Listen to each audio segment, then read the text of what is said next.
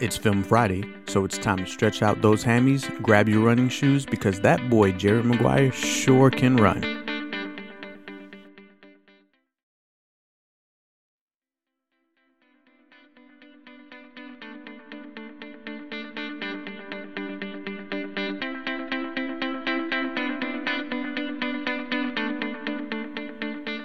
Hello, folks, all you cinephiles, film nerds, etc. Thank you so much. Welcome back to another episode of Flicks and Scripts with Jay Starks. My name is Jay Starks.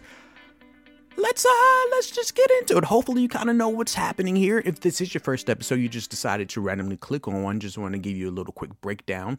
I'm Jay Starks. I am a working actor, independent filmmaker. I write, direct, produce, and I am a professional on-set dresser for, commercials, feature films, things of that nature. So, yeah, that's my experience in this lovely art form. And this is my podcast in which we discuss movies, of course. So, if this is your first time listening, then I divide each show into two segments, what I call my pre-production segment. That is where I essentially give you guys, the listeners, any background information, fun tidbits, trivia, things of that nature about the actual film that I'm going to watch for the first time. I'll give a breakdown of who's involved, things that they might have done, and my expectations going into said film. Just for the record, I don't look at any other reviews. I don't listen to it. I don't read any articles or any interviews from any of the cast or crew members. So I just go in fresh eyes. Occasionally, I might watch a trailer, but oftentimes they kind of suck, to be completely honest with you. You know, they got to try to bring people in. So I'm not a big trailer person. But yeah, that's essentially what happens in the pre-production segment. The first segment, that's going to be roughly about 10 minutes. That's what you are listening to right now. We'll do an intermission, and oftentimes that'll be something, we're either talk about an upcoming episode or something, inspirational, maybe even if I have any friends or if I have any projects, then that'll be when I kind of plug that in. And then after that, I come back for what I call the post-production segment. And that is, as soon as I finish watching the film, I immediately go in and record. It's unscripted, it's fresh from my brain, and nothing's written down. And it's essentially just doing a breakdown of post-production, production design, sound design, story, acting, writing, the whole nine. And then I'll give my opinion on what I felt about it, if it's watchable, if you should watch it, if I will watch it again, etc. So that's a quick little catch up in case this is your first episode. Thank you so much for clicking on my face and the title. And let's get started, okay? So I figure I could give a little spiel on what this particular podcast is about for this one, because there's not a lot of introduction you have to do for the show the film I will be reviewing. It's Mission Impossible: Dead Reckoning Part 1. Part Uno. So I don't think it really needs a whole lot of introduction, So Mission Impossible was a TV series. I believe it was in the 60s. I hope I'm not wrong on that. As I mentioned, I try not to get too much information, so sometimes I had to watch out what I click. But yeah, Mission Impossible was a TV series. And like I said, I believe it was in the 60s, maybe 70s. And Tom Cruise, actually was the first person that I believe that created a film from it titled Mission Impossible, and has since spun this, I believe it's 7 films now of Mission Impossible franchise that is, I gotta be honest, it's amazing. I'm not going to sugarcoat it. I'm not the biggest fan of tired franchises, so to speak, like dragging things out unnecessarily, like the Harry Potter franchise or whatever. They split the last the last book up over 2 films just to kind of like get some extra money from people. But I don't feel as though splitting it did any justice to either one of them. Granted, it was a lot of material in that last book. but I feel as though that split was just kind of a money grab situation. So I'm hoping this isn't the case for part 1 of Dead Reckoning, you know? So, anywho, so yeah, like I was saying, Mission Impossible is based off of a 60s TV series, and then Tom Cruise came and he didn't create it, excuse me. He was the first star. I believe he was a producer with his producing partner at that time, Paula Wagner, I believe is her name. So they did Mission Impossible, and that was directed by Mr. Brian De Palma, which all you cinephiles would definitely know. They've had, one of the things about the Mission Impossible series that I love is that they have consistently had some of, in my opinion, great directors. I feel as though, I don't know what it is about this particular series, but it always attracts great directors. You know, the first one was Mr. Brian De Palma.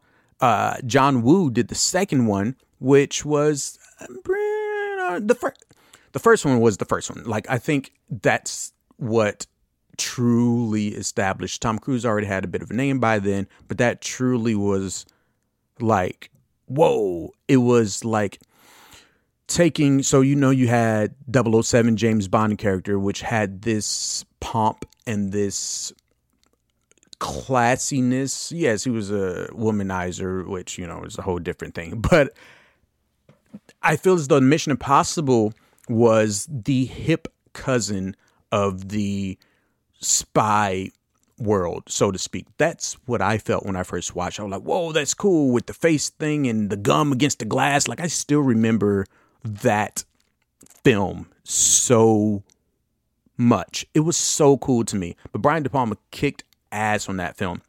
Anyway, flash forward, and I had to look it up with Wikipedia right now. So flash forward 4 years. It looks like 2000, John Woo directed Mission Impossible 2.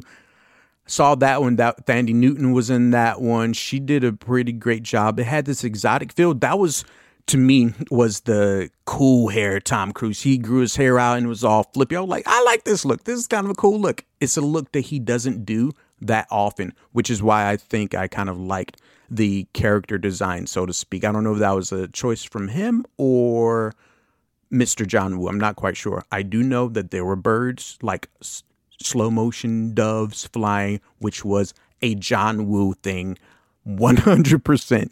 Also produced by Tom Cruise and his producing partner at that time.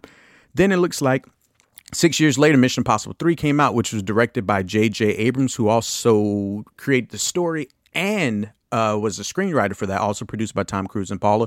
Mission Impossible 3, I got to be honest with you, I don't remember a whole lot of it because it was not my favorite. To be completely honest, there's moments in there that were, they had great acting moments. Don't get me wrong. Like, they had, rest in peace, Philip Seymour Hoffman. Oh my gosh. I think I feel as though if not for him, the movie would not have been as good as it was. That's my personal opinion. Anyway, there's a lot of movies, so let me keep going. Mission Impossible Ghost Protocol was the fourth one. That was directed by Tom Cruise, and I believe his producing partner, Paula Wagner, I think they had a split around this time. That came out 5 years later. Director Brad Bird. Oh my God. Like, that guy. Love that guy. I want to say he's the one who did, what is that called? Man, what is that? Did he do The Incredibles? I think he did The Incredibles. And I love The Incredibles. It is so good. So good. Anyway, Brad Bird did that one. Ghost Protocol was nice. And I feel as though that was truly and Christopher McQuarrie also was a screenwriter for that one. And I feel as though that was the one that kicked it up to another notch. Yes, the first two had espionage and everything else, but Ghost Protocol, I felt, took it worldwide. Like, it really made it feel like a much grander. The stakes were a lot higher, So I thought that was a good one. Loved that one. After that, the fifth one was Rogue Nation, which was a around the same thing, Christopher McQuarrie came back, this time as a screenwriter and a director.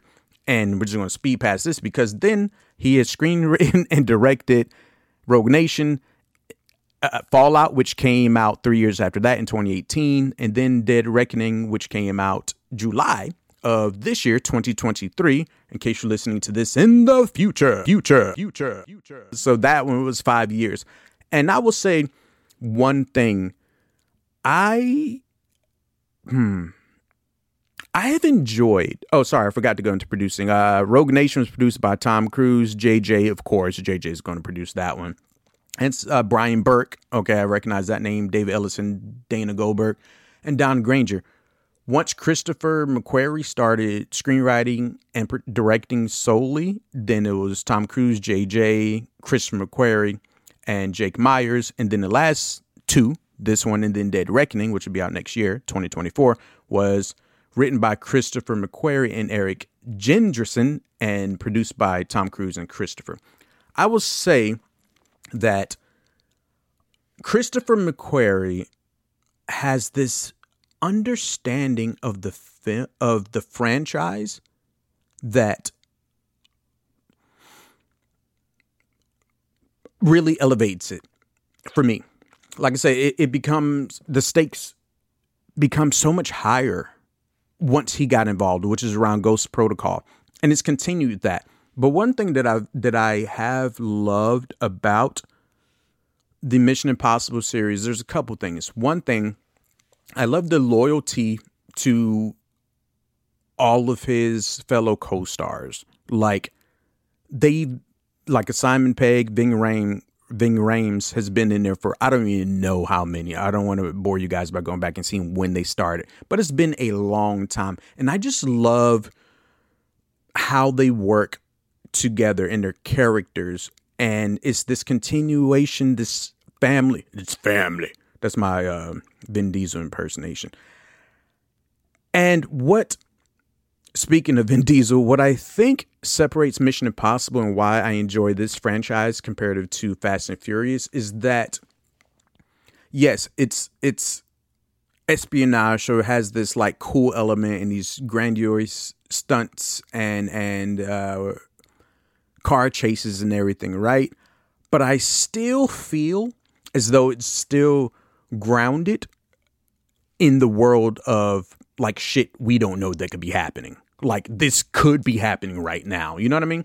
And then you have, I don't even know what number I stopped watching Fast and Furious, but I know they're like, I was watching one of them and when The Rock, first of all, like I think Tyrese was driving a Lamborghini on a frozen damn lake or some shit like that. And I was like, what the fuck?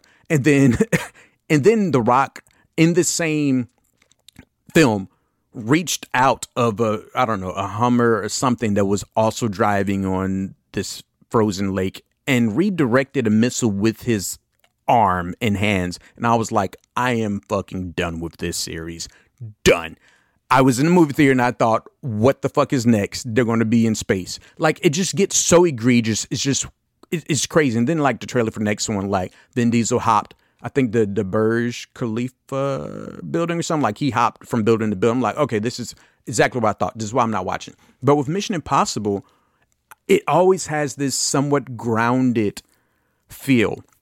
Now, I will say they do have a tendency to be very exposition forward in the beginning of each film, right? But I feel as though this franchise is one of very few franchises and films that can deliver exposition in a way that it's not boring, you know? And I think that has to deal with the fact that it is a spy type of feel, right? And 007, the James Bond franchise, doesn't necessarily do that, correct? But I feel as though because of the way Ethan Hunt, the Tom Cruise character, receives the missions via tape, which they established in the first episode. And like I said, the TV series came out in 60, so I'm not sure if that was a bit from the series that they just continued into the film. If so, awesome. But that allows the exposition to unfold in a way where it feels a little bit more organic. That's just my opinion. Anywho, that's enough of that, of this introduction. I don't want to get it too long-winded. So let's go ahead and break it down. Like I mentioned already, the director's Christopher, he co-wrote, directed and produced Mission Impossible Dead Reckoning Part 1. It is rated PG-13, action-adventure thriller. The logline for it, according to IMDb Pro, says Ethan Hunt and his IMF team must track down a dangerous weapon before it falls into the wrong hands. That's my in the world reading kind of thing like that. My voice isn't quite that deep. But anyway, so yeah, Christopher McQuarrie, like I said, I feel, man, this man understands the franchise. And I feel as though he has a way of reinventing it as well. You know, when John Woo did his, it was very John Woo-ish. You know, his fingerprints were all over that. Even the Brian De Palma one, his fingerprints, I felt, were all over it. Some of his signature kind of feels and, like, you know, the way he moves the camera, sets the camera. And then, of course, when JJ did his, because it's JJ. But McQuarrie, I feel, doesn't leave his imprint all over it. Or maybe it's just because I'm more familiar with his work of the Mission Impossible. But, I mean, he did like Edge of Tomorrow because he likes working with Tom Cruise. You know, he was like the writer on that one. And I feel as though he tries to switch it up, but not too much. I don't feel as though his fingerprints are as visible as the first three that did it. So that's why I think he was a great addition. Okay. So anyway, I already talked about producers. The composer was Lauren Balfe. Also did the Lego Batman movie, which is awesome. Megamind, Sherlock Holmes, A Game of Shadows. So a lot of great things. The cinematographer was Mr. Fraser Taggart. Looks like he did Edge of Tomorrow, another Tom Cruise movie, Doctor Strange, Rogue One. So he's done some stuff, you know. I'm not super familiar with what's his name. I will say he did Doctor Strange, the first one, but he was second unit DOP. So same thing for Edge of Tomorrow. So I guess, I mean, fairly, like I'm looking at, I haven't seen any of the stuff that he DP'd as the first unit. So this is like a big one for him to do first unit. So that's going to be kind of cool to see what he does with that. The editor is Eddie Hamilton, casting director Mindy Marin, and production designer is Gary Freeman. And let's see, you know, like I said, I work as an on-set dresser, so I'm always curious about production design and art department. So he's a production designer for Maleficent, Children of Men, which was so great. Sunshine, great. Oh, he was art director for Children of Men, production designer for Maleficent. So yeah, they got a stacked cast on here, man. Crew. Going into the cast, we had Tom Cruise, of course. We have Haley Atwell, which I believe is she the was she in the Marvel universe? I think she was Peggy Carter. Yeah, Peggy Carter. Yeah, that's what I thought so. So yeah, Haley Atwell's in there. The beautiful Haley Atwell.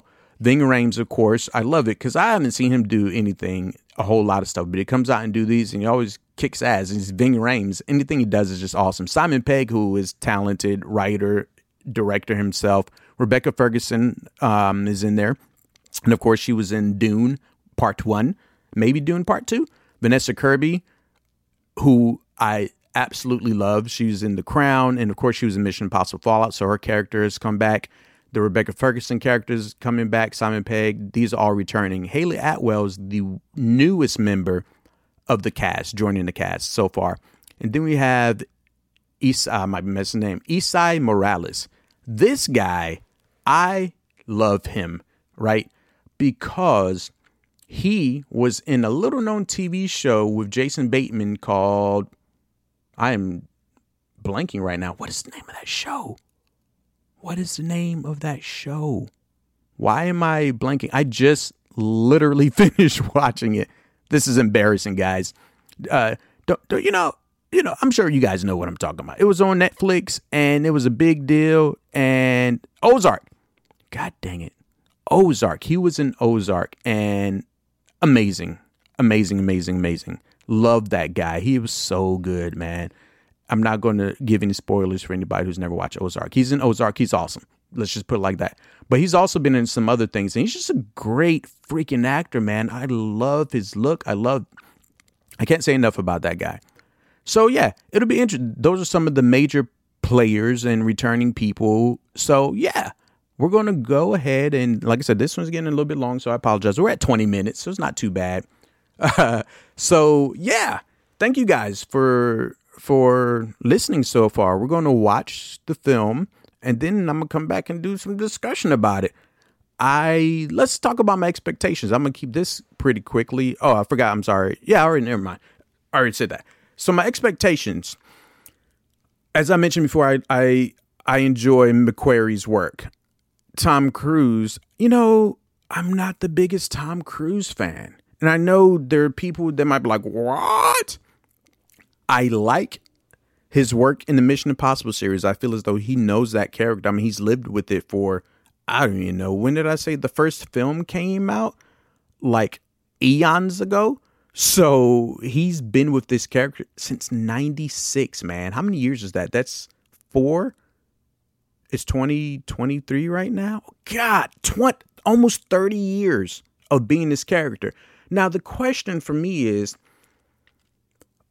when will there be a passing of the torch? Or will they just let this franchise in? Now, here's my thoughts. Because the way studios companies are, there's going to be if he can't do it anymore, if he's 90, because he's like 70 right now and still in pretty good shape and running like better than my ass can run. You know what I mean? But I feel as though when he can't do it anymore, choosing not to do it, that they'll reboot it or whatever, which will. I think that'll be when it becomes like, okay, that's just too much. I would like it that if they did it and then that's it, and just let it be what it is. You know what I mean? But the way studio system set up is a money making machine. So they'll probably do some more after Tom Cruise is done with this. But I enjoy his Mission Impossible movies. And I've never really thought Tom Cruise was the best actor. I liked him in Jerry Maguire, like most people. One of my favorite films that Tom Cruise has ever acted in, personally, was Collateral with Jamie Foxx. And I think that was because it was so different than what he's done or usually does. And that's why I truly enjoyed that movie. He played a dark character. He was a dark assassin. If you haven't seen that, go watch it. Michael Mann directed that one. Freaking amazing. I think it was Michael Mann. Y'all don't pull any of my filmmaker points if I was wrong on that one, okay? But yeah. So anyway, I'm expecting something amazing because one thing that's cool about Tom Cruise, old ass, is he still does his own stunts, which is commendable. I don't know what the studio feels about that with insurance rates and stuff of that nature. But yeah, I feel as though it'll be enjoyable. It'll be a good popcorn movie. And it'll be interesting to see what new stuff they've brought to the character, to the franchise. So I'm excited to watch it. I believe I'll end up enjoying it. Whether or not I'll be tired of it, we'll see. And thank you guys so much. Let's go ahead and kick off for Mission Impossible Dead Reckoning Part 1. I watched this one in the theater, by the way. I forgot to say that. So thanks, guys. And I'll catch you guys with the post-production segment.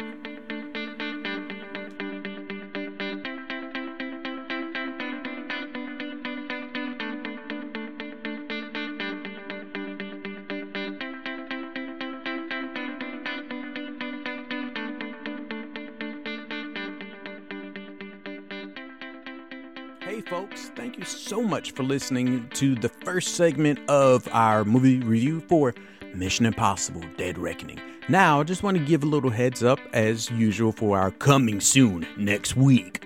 I'm excited about this one. It's a film that I've kind of wanted to watch for a while. It came out in 2022. It's called 3,000 Years of Longing.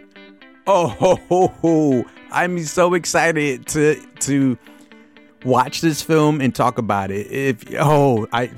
George Miller, freaking Idris Elba, and Tilda Swinton, sold. Haven't even watched it yet. I'm so happy that I waited to watch it so I can discuss it with you guys and y'all can come along for the ride. So next week, sorry, I got excited again. Next show, we're going to be discussing 3,000 Years of Longing. Ooh, it's going to be a good one. Thanks, guys. And here's the remainder of the episode, our part 2 post-production segment of Mission Impossible Dead Reckoning Part 1.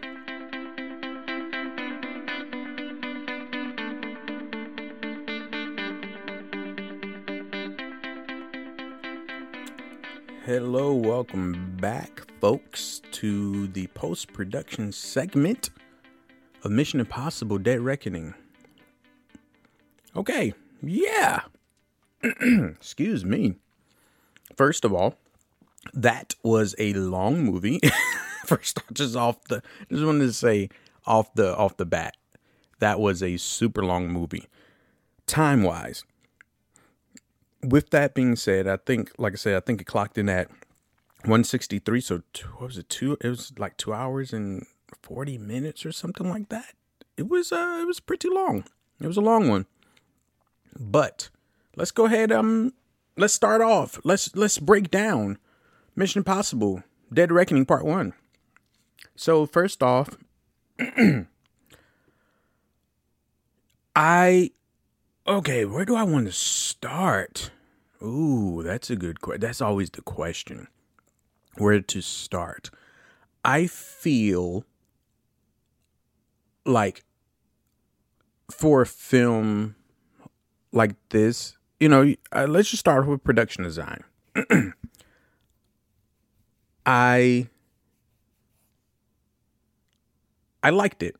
Okay. And I don't mean that in the sense of it was bad or anything, because once again, this is one of those films that is supposed to be a reflection of our world and what is possible, no pun intended, but what's possible within our world. So it was very reflective of that. What I did like, because production design is a part of that, was the utilization of they had some locations in this one. They were in Venice, Abu Dhabi, and it was some globe trotting happening for sure, and that was cool. Once again, this is kind of what I said in the pre-production segment, where once McQuarrie took over, I truly feel as though he expanded the scope of what Mission Impossible is, or what's to be expected. Once again, and it's not so much of just, it's got to be bigger and better, but to the point that it's got to make sense as well too. And I like that. Like I said, I think they were in Rome. I think Venice, definitely Abu Dhabi, and I know they ended up in I don't know where they were for the motorcycle thing, but I'm getting ahead of myself here. Okay, so yeah, production design was well done, to the point that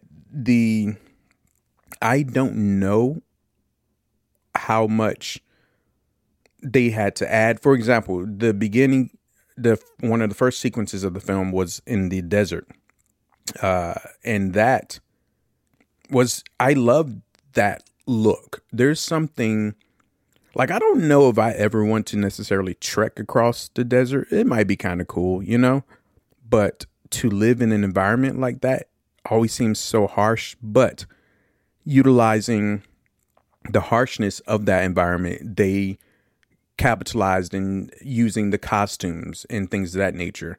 And what I loved about, like, the art direction or what have you, was that each of these locations, even though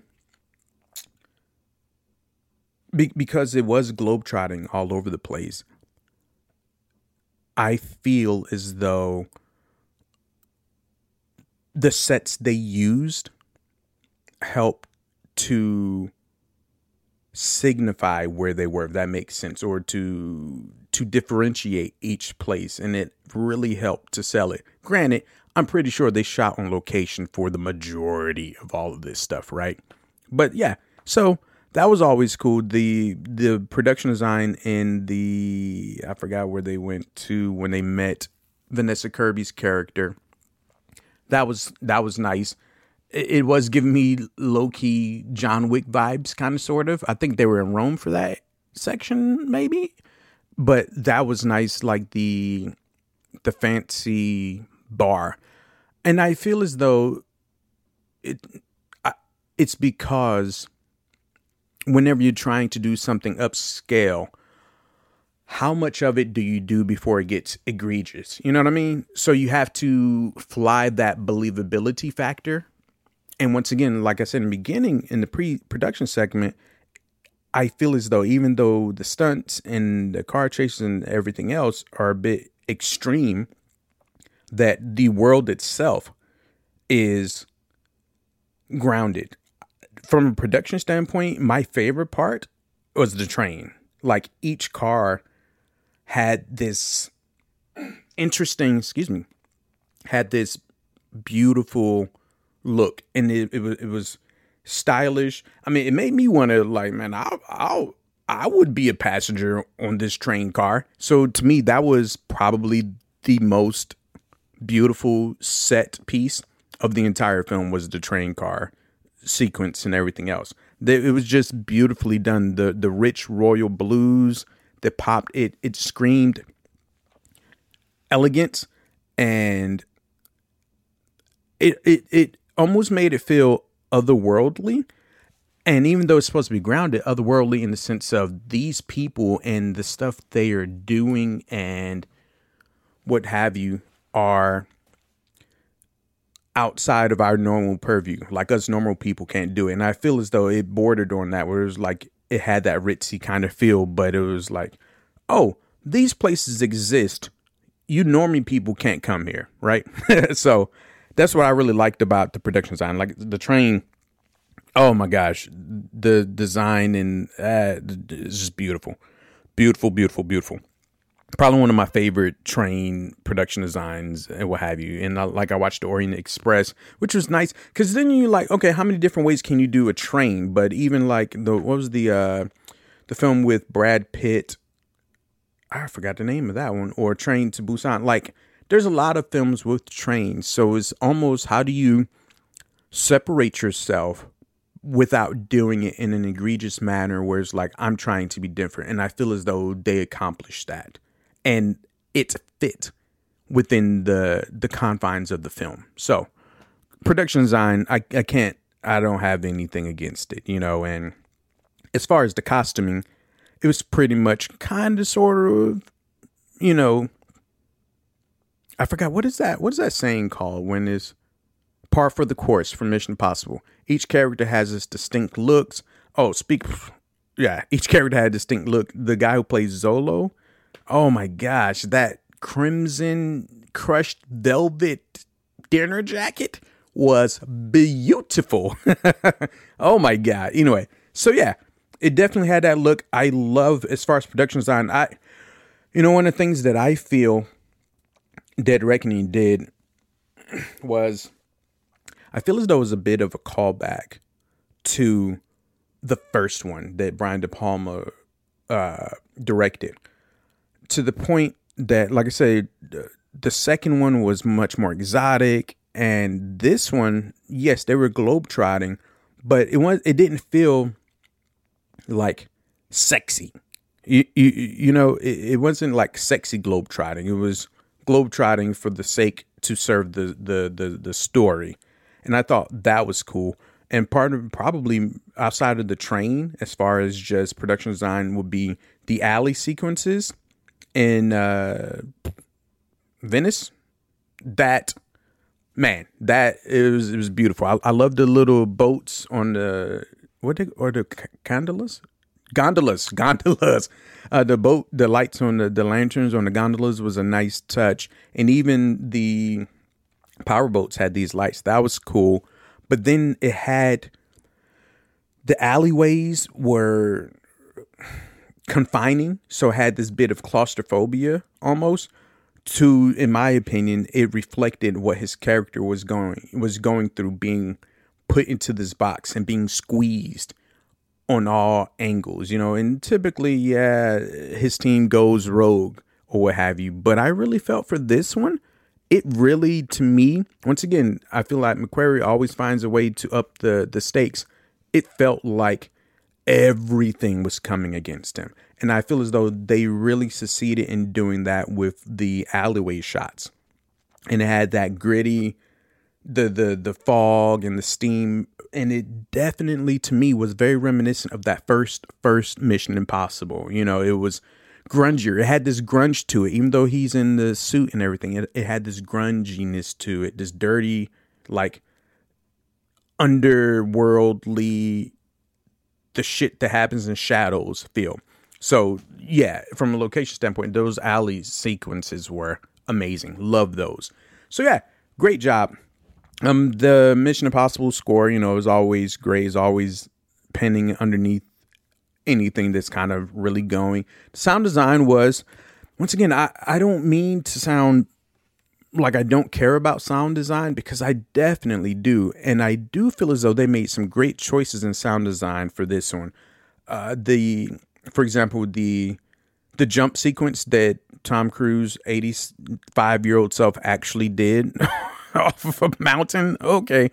But like, I love the fact that they took the sound out in that particular sequence, because it made you almost hold your breath, akin to what the character was doing. Even though that character was experiencing a lot of noise, from the wind rushing and Simon Pegg's Benji talking in his ear, and maybe the sound of the train whistle. So all these sounds were happening in the world, but the focus his character had to have, I don't know if that's why they chose to do that sound design in that way. So I think at least I feel as though they did it because of the focus he had to have, but also for us, I almost literally felt like my breath was sucked out of me. And I think dropping that sound out was part of that. I always love when a sound design is there and then it's accentuated when they remove that sound. Because to me, it just makes the visuals, like, when you're watching a film and you're hearing the sound and you're already in theater or whatever, so your senses are inundated with all the stimuli, right? And then when shows or films cut out the sound or choose to limit the sound, I feel as though, for me at least, it makes me connect to the visual of what I'm seeing that much. It makes it that much stronger for me. So I really like that. And I think it happened a couple times. The sound design, when Rebecca Ferguson's character, Elsie, when she passed, that was nice. It was touching. It was nice, soft, and gentle. I really like it, man. I love the sound design that they do. Also, like, I know it's whatever. Maybe people might not agree, but like the tape, the message will self-destruct in 30 seconds. I like that it's not over the top. Me, personally, I do. It's just like this little the smoke, and it's not crazy big, I always like that whole thing. So sound design was great. I think they made some great choices of when to give it to you and when to take it away from you. So I love the sound design for it. As far as I touched on costumes, I love, once again, every character has their own unique style. Let me tell you, Haley Atwell's entire wardrobe was dope. Like, dope as, well, not the airport thing. The first, she was just in jeans and a shirt, whatever. But after that, like the pantsuit with the long coat, dope. I love that look. It was amazing. I'm like, ooh, that shit was cool. And once again, Vanessa Kirby's character, the White Widow, I love just her entire character design. So that was cool. But you know what? Let's use that as a great segue to talk about acting here.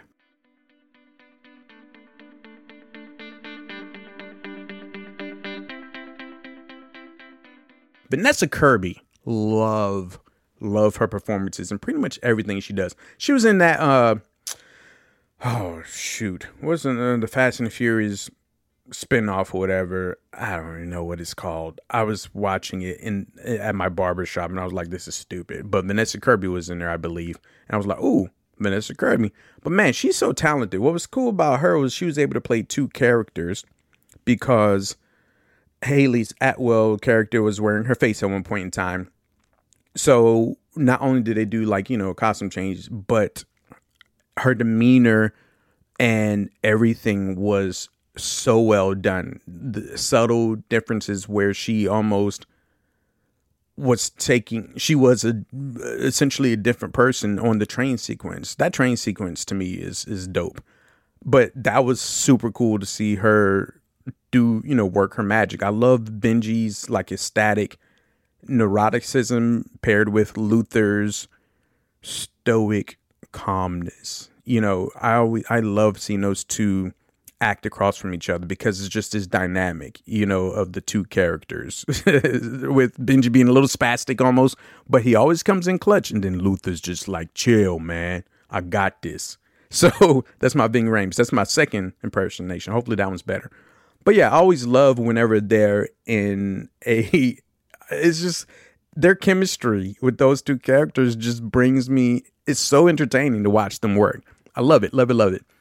Let's see. So yeah, everybody kicked ass. Of course, Esai Morales, I told you, man, that man who played Gabriel in the film can do no wrong. He just has this cold, I don't even know how, like he doesn't rush. There's no rush for what he's going to say. And I love it. And it makes you almost drip and hang on to every word he says. But I can't stop talking about the acting and the characters. Or should I say, I can't go to the next thing without bringing up the fact that Mr. Henry Czerny, Czerny, was back as Kittredge. I was so freaking excited. Like, I was in theater like, oh, I get excited about films, clearly. Mr. Kittredge, in case you guys haven't seen the original Mission Impossible, was the head guy in the first Mission Impossible. He was the one talking across from Ethan when he was like, oh, shit. Oh, yeah, you kind of fucked up. Shit's going down, blah, blah, blah. And then he was like, oh, really? And then Tom squished the gum into his hand, threw it against the aquarium, it exploded, and it was all this awesome, badass looking shit. That was the guy, Kittredge. And I love the fact they brought him back 30 years from now. I was super excited about it. And he kicked ass because, man, he has this. He's clearly supposed to be a good guy. Clearly, right? But he has this, I'm a nice guy. Like, the way he portrays the character, where it's nice, but he has this underpinning, like, I'm a screw you over the first moment. And I love it. And I was so happy to see him back. So happy. And I'm hoping that he's in the part 2, Dead Reckoning part 2. So that was a nice surprise. Like I said, I don't watch the trailers often for these, and I didn't watch it for this one. So that was a welcome surprise to see him what's that word called? When they come back and reprise, especially since it was 30 years ago. That was so cool. So cool. Anyway, and I did like the Paris character, the Pom, her real name is Pom Klementieff, I believe, or Klementieff. And she was in Guardians of the Galaxy, Old Boy, the 2013 version, and Avengers and stuff. And I like her character. I'm liking that they put the women, these badass women, as like the right hand man, for lack of better terms. You can't see the air quotes I'm doing. I like that they're like the badasses, right? It's kind of cool to me. What I'm not, and I get it, because no, you know what I was about to say. I'm not a big fan that they don't speak a whole lot, but I guess technically, like, the old 007, the right hand man of the villain, would often be the silent, strong type. But what I thought was cool about her character, Paris, for this one is she was a silent badass, like she was fucking Ethan up in the alley that I spoke of earlier. So she had this, like, I'm not trying to be sexist, but she had like this sexy, like, attractiveness that could lure somebody in and then fuck you up. And I thought that was cool. But what I did really, really like about her character was that she was able to show she wasn't just, you have like the strong, silent right hand man. He's just the badass. Then he just dies. And then that's it. But I love that they allowed her to show more range. That's what I was looking for. So she was able to be vulnerable as well. I thought that was a nice touch, because with the right hand man of like who's an actual man, they don't really get a chance to be vulnerable. I wish they did. That would be cool. But I did like that touch. That was nice. I was a little taken aback by Rebecca Ferguson's character dying. That I was not expecting that. Ilsa, I mean, she was supposed to be dead and everything. But then again, to be honest, I am kind of surprised that her character stayed in the franchise as long as she has. I thought she would have been killed off a little sooner, and I don't mean that in a bad way, because I love her acting and she's great, but I'm just surprised. But they let her go out in a badass fashion. So that was cool. I will say that this, one of my issues with 007 is that normally, like I said earlier, he's a bit of a womanizer. So it's normally like the woman, he's always going to have sex with the woman or get in a relationship with the woman. And I guess Ethan kind of does that sometimes. I think he and Rebecca had a thing. But I can't remember if the White Widow and Ethan Hunt had a thing or it was just flirtiness. I can't remember. I want to say it was just flirtiness. Anywho, but I did like that the women in this were badasses. Like Rebecca Ferguson's character was a badass. Vanessa Kirby in the first one, she didn't do too much badass now, but she's a woman in power. That's cool. Like I said, Paris was a badass. Haley Atwell's character.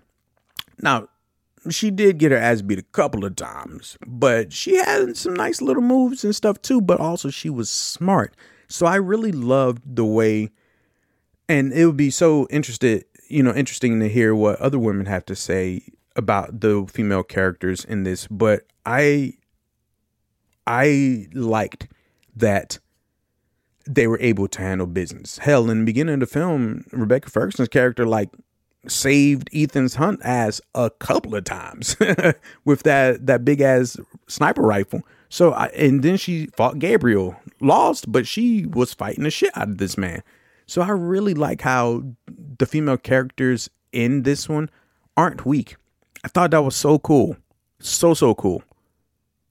Yeah. Anywho. This is why I do this without scripting it. Is so I could just get lost in the admiration or lost in how lost I am at a film. But anyway, the acting, like I said, Tom Cruise always, man, he knows his character. This character is Tom Cruise at this point, and I already touched on Ving Rhames and Simon Pegg's character. So I already kind of touched on the acting. No weak links in here.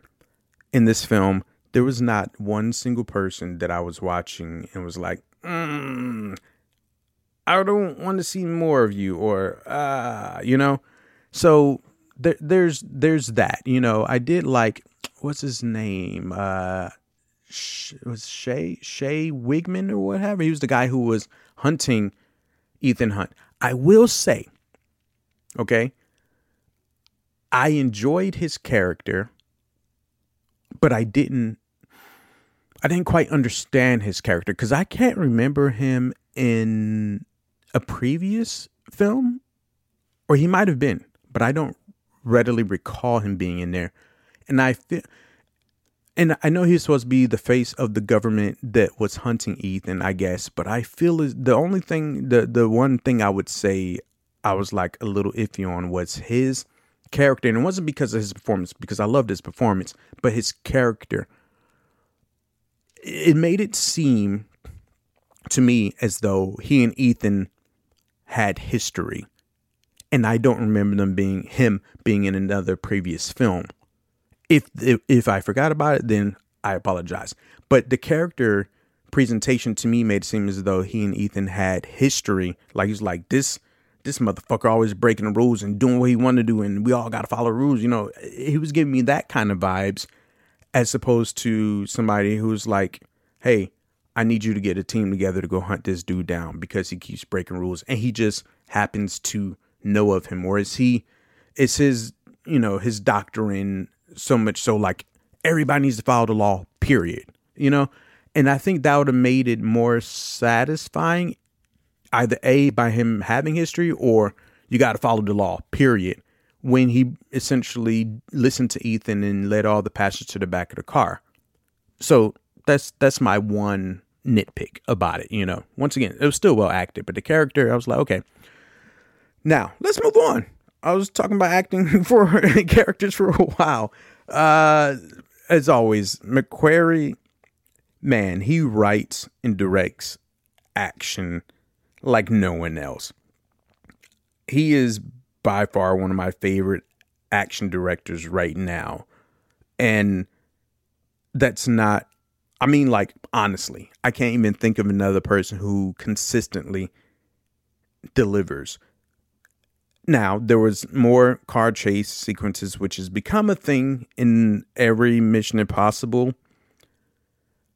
And admittedly, I was sitting there like, okay, here we go. Another car chase sequence.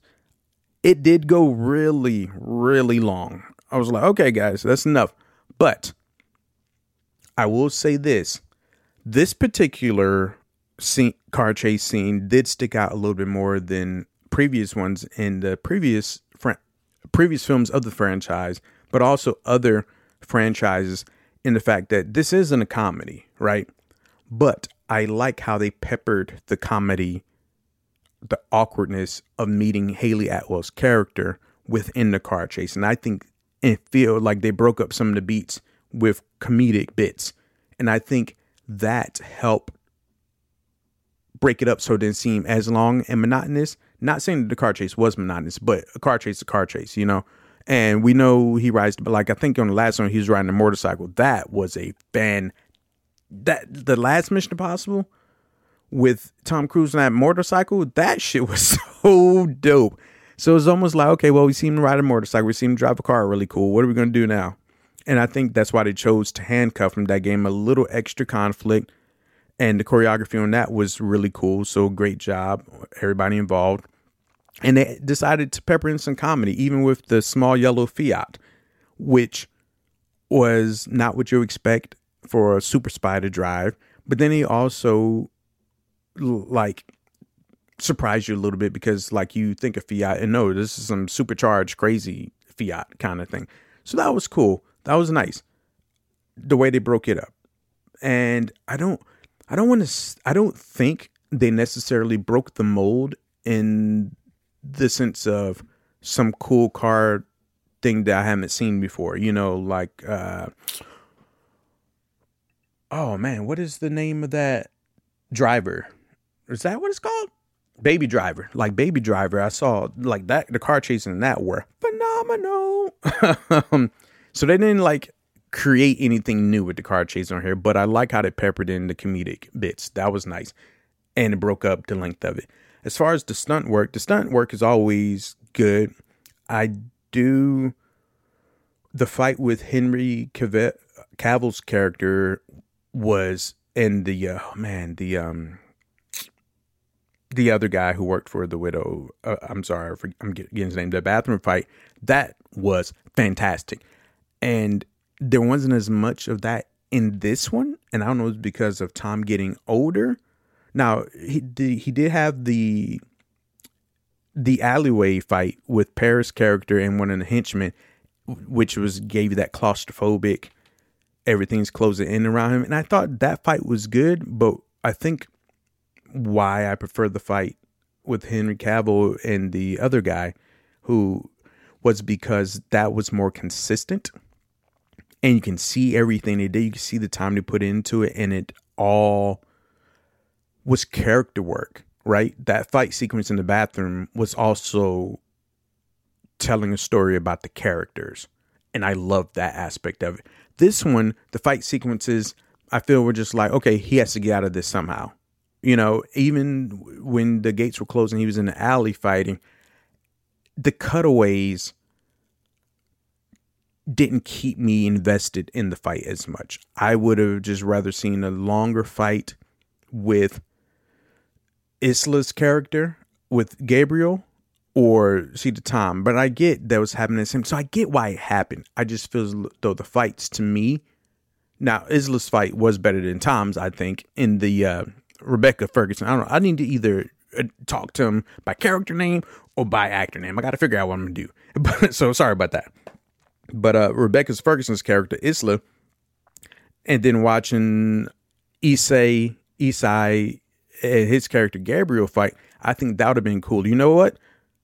I'm just put a pin in. I'm gonna solve this right now. From now on, pre-production segment, I will refer to the actor, and then after that, it will be character going forward. So that we won't be flip-floppy. So I apologize, guys. Boom. Going forward, that's what's going to happen. But back to the film. So the fight sequences weren't as good to me, and that's because I feel as though they weren't telling a lot of story. I already assumed that Isla was going to die.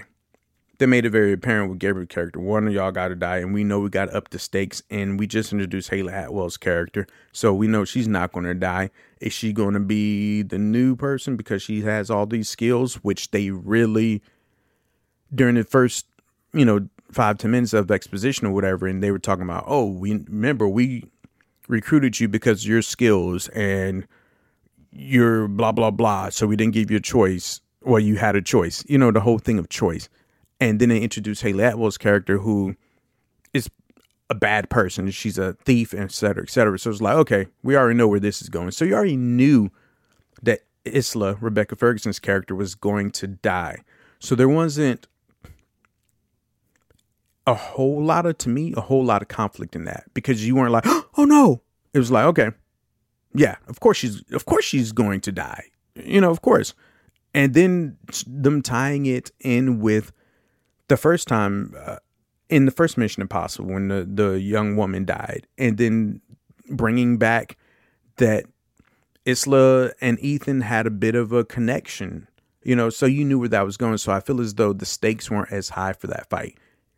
And we also know Ethan was going to be withheld long enough.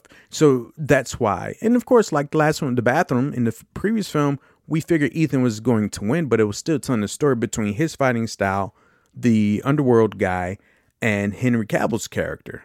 And that's where it was cool. And that was a vicious fucking fight. Like, vicious. Like, everything looked like her. I think they were saying something about that they told him to really kick him or something like that so they can feel it. I don't know. But that fight was one of my favorite fight sequences of any film that also told the story of, like, especially contemporary film. Like in a big franchise, that fight sequence stole it. These two were okay. Well choreographed, but I don't think it lended its hand to the story.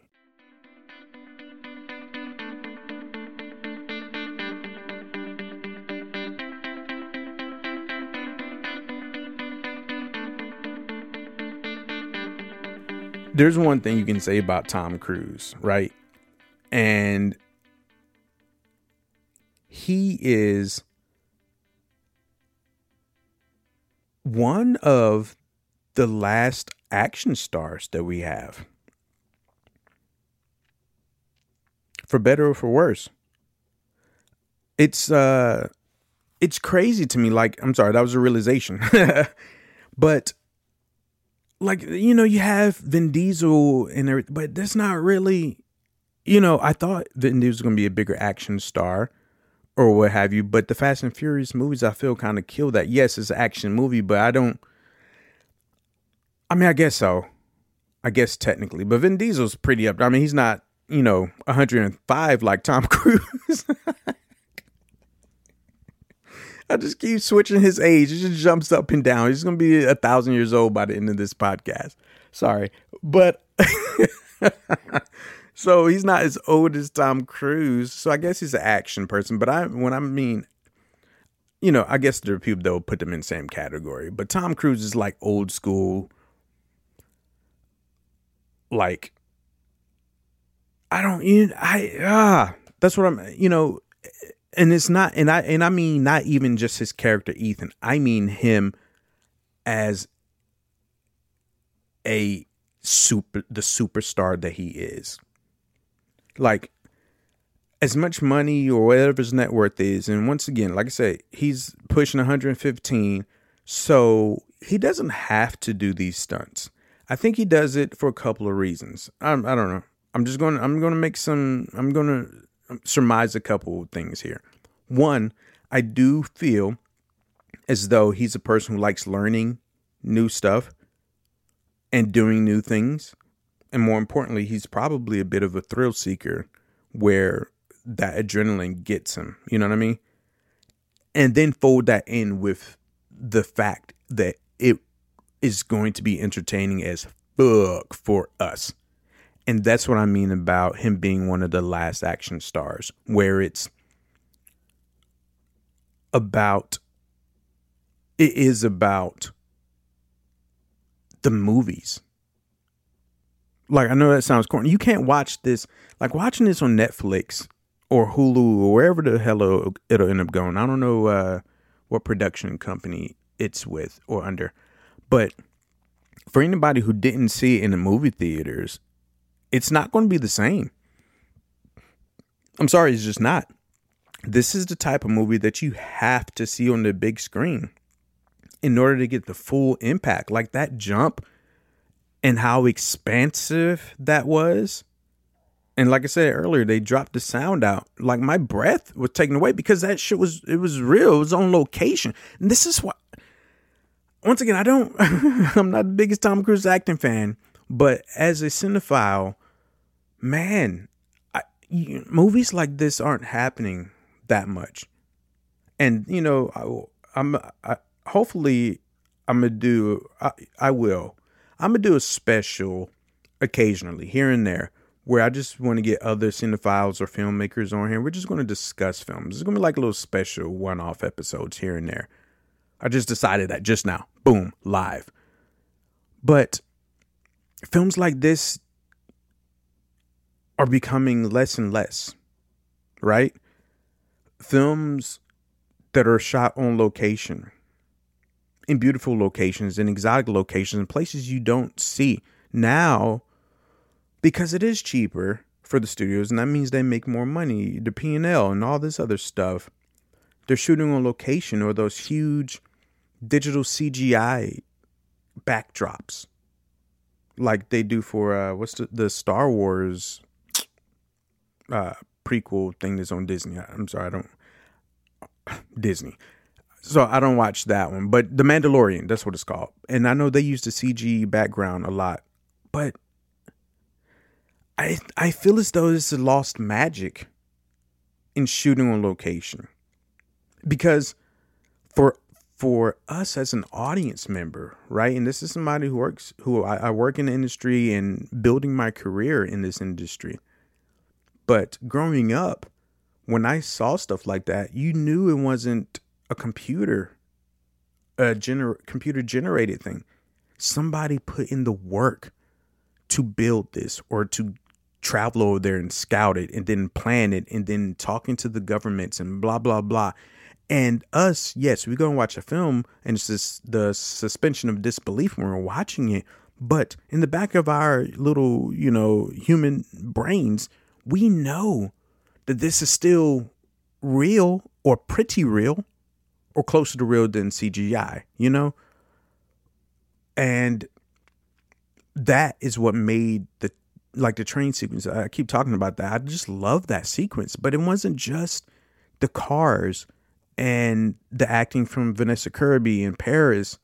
It was everything, that plush green with the craggly gray and the clouds like that.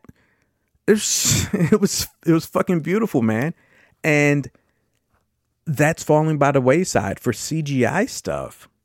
And like I said, when we go watch it, since we know like Tom Cruise, he's going to go on location. He's not going to shoot this shit on a soundstage CGI. You know what I mean?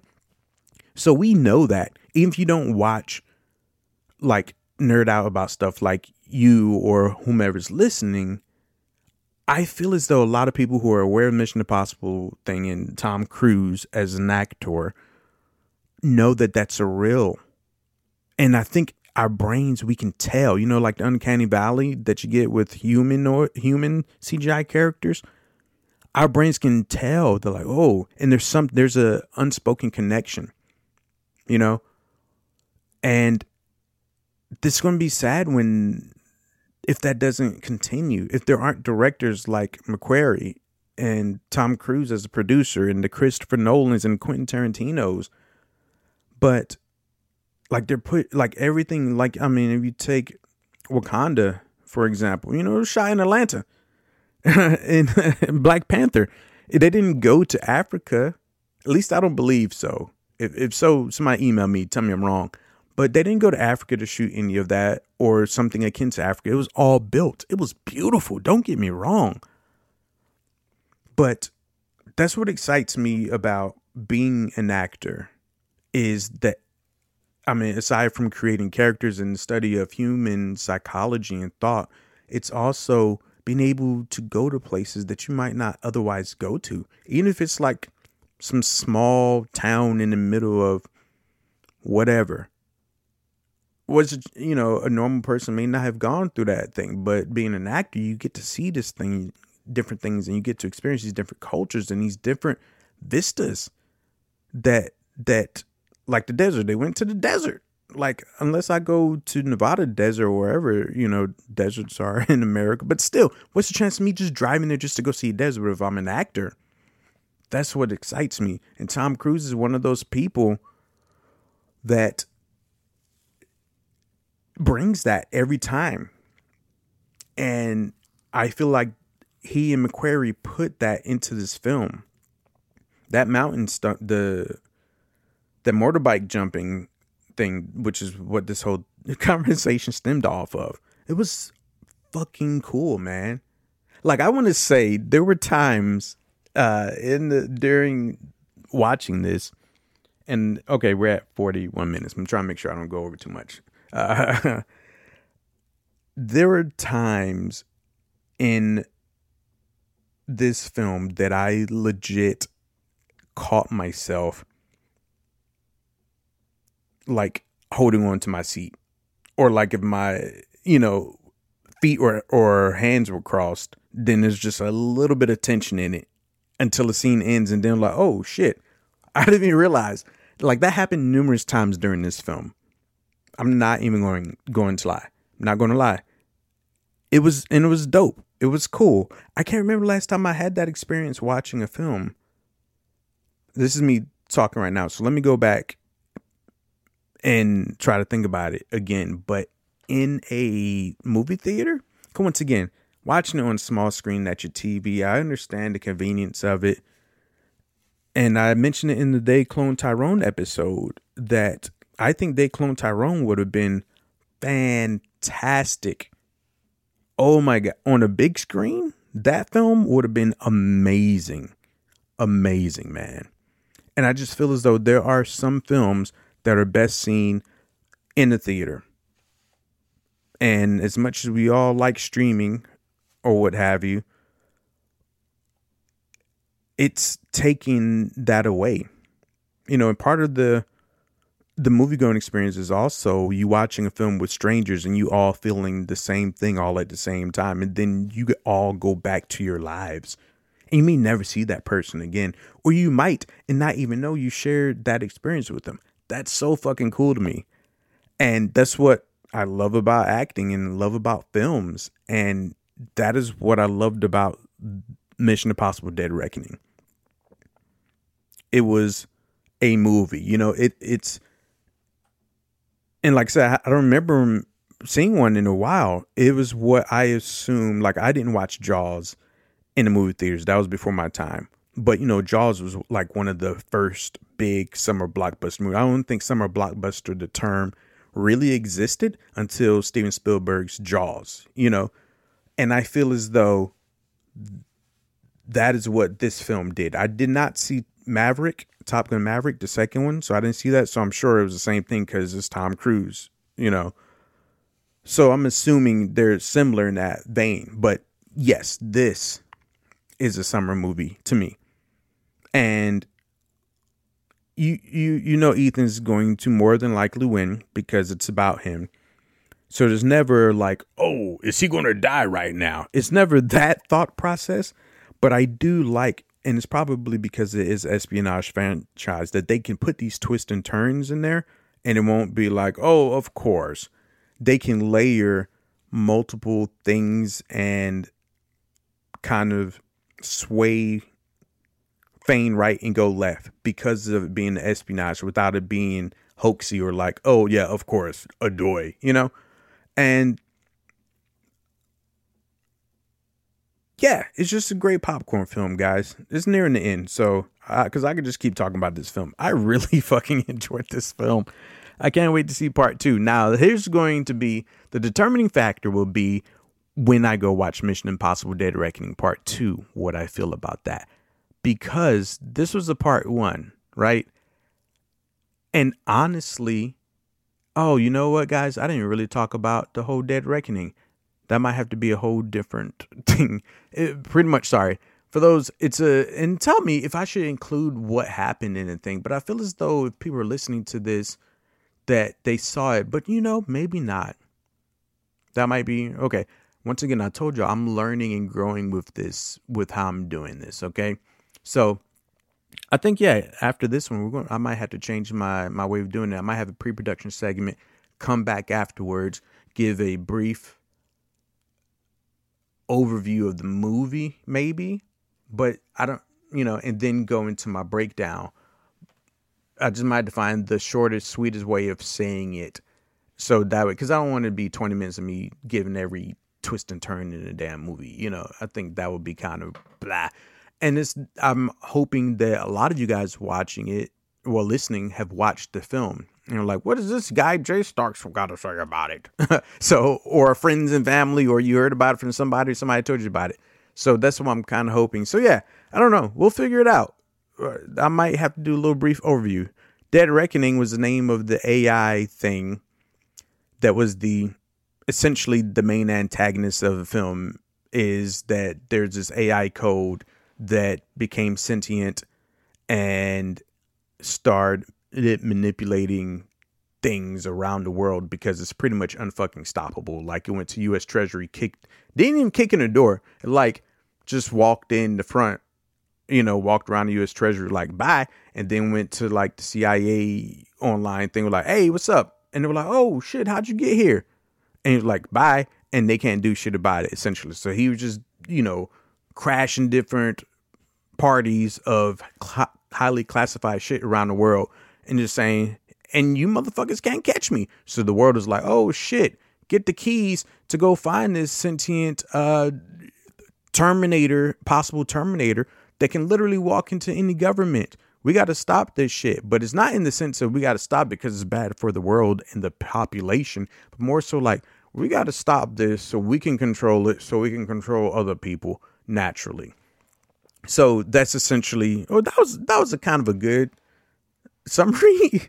So that's essentially what Dead Reckoning is. It's this AI thing that everybody wants, which is, once again, this one felt more worldly and like everybody was against him. And I think that was part of the point, since the scale of this one is supposed to be much bigger. This isn't like one bad guy has a couple files.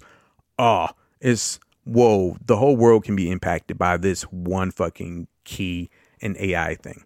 So when I do part 2, that's going to be the question. My biggest question now is, will splitting it into 2 films have been necessary? That's the question. Or was it just a money grab like Harry Potter and the Twilight ending? So I guess we'll check. What do y'all think? What do you think will be how will part 2 feel? Because if this was good, part 2 ideally has to be a little bit better and keep getting better. And you got to somehow bring almost 6 hours of story into a conclusion that feels natural, good, not forced, not stupid, no Deus ex machina kind of shit, So yeah, will part 2 be worth it? I enjoyed this one.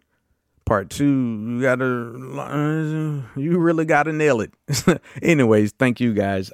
I apologize. This one ran a little bit long, kind of like this movie. And then maybe that's the natural order of things. Like a longer movie will unfortunately maybe have a longer breakdown. I don't know. But I really appreciate you guys for listening to this episode because of its length. Do me a favor, since you listened this whole time, go ahead and give me a rating, 5 stars. Bow. It'll be like rewarding me and yourself, because you'll feel good. Like, you know what? I listened to this guy, Jay Starks, just ramble on about his love for cinema for however many hours. I need to make it worth it for myself. And then when you hit that 5-star, then you'll feel good about making me feel good. It's full circle. Tell your friends, tell your family. Thanks, guys, for listening to Flicks and Scripts with Jay Starks. I'm Jay Starks. I love you guys. Make sure to go out, create, man. Make art. Share it with the world. Bye.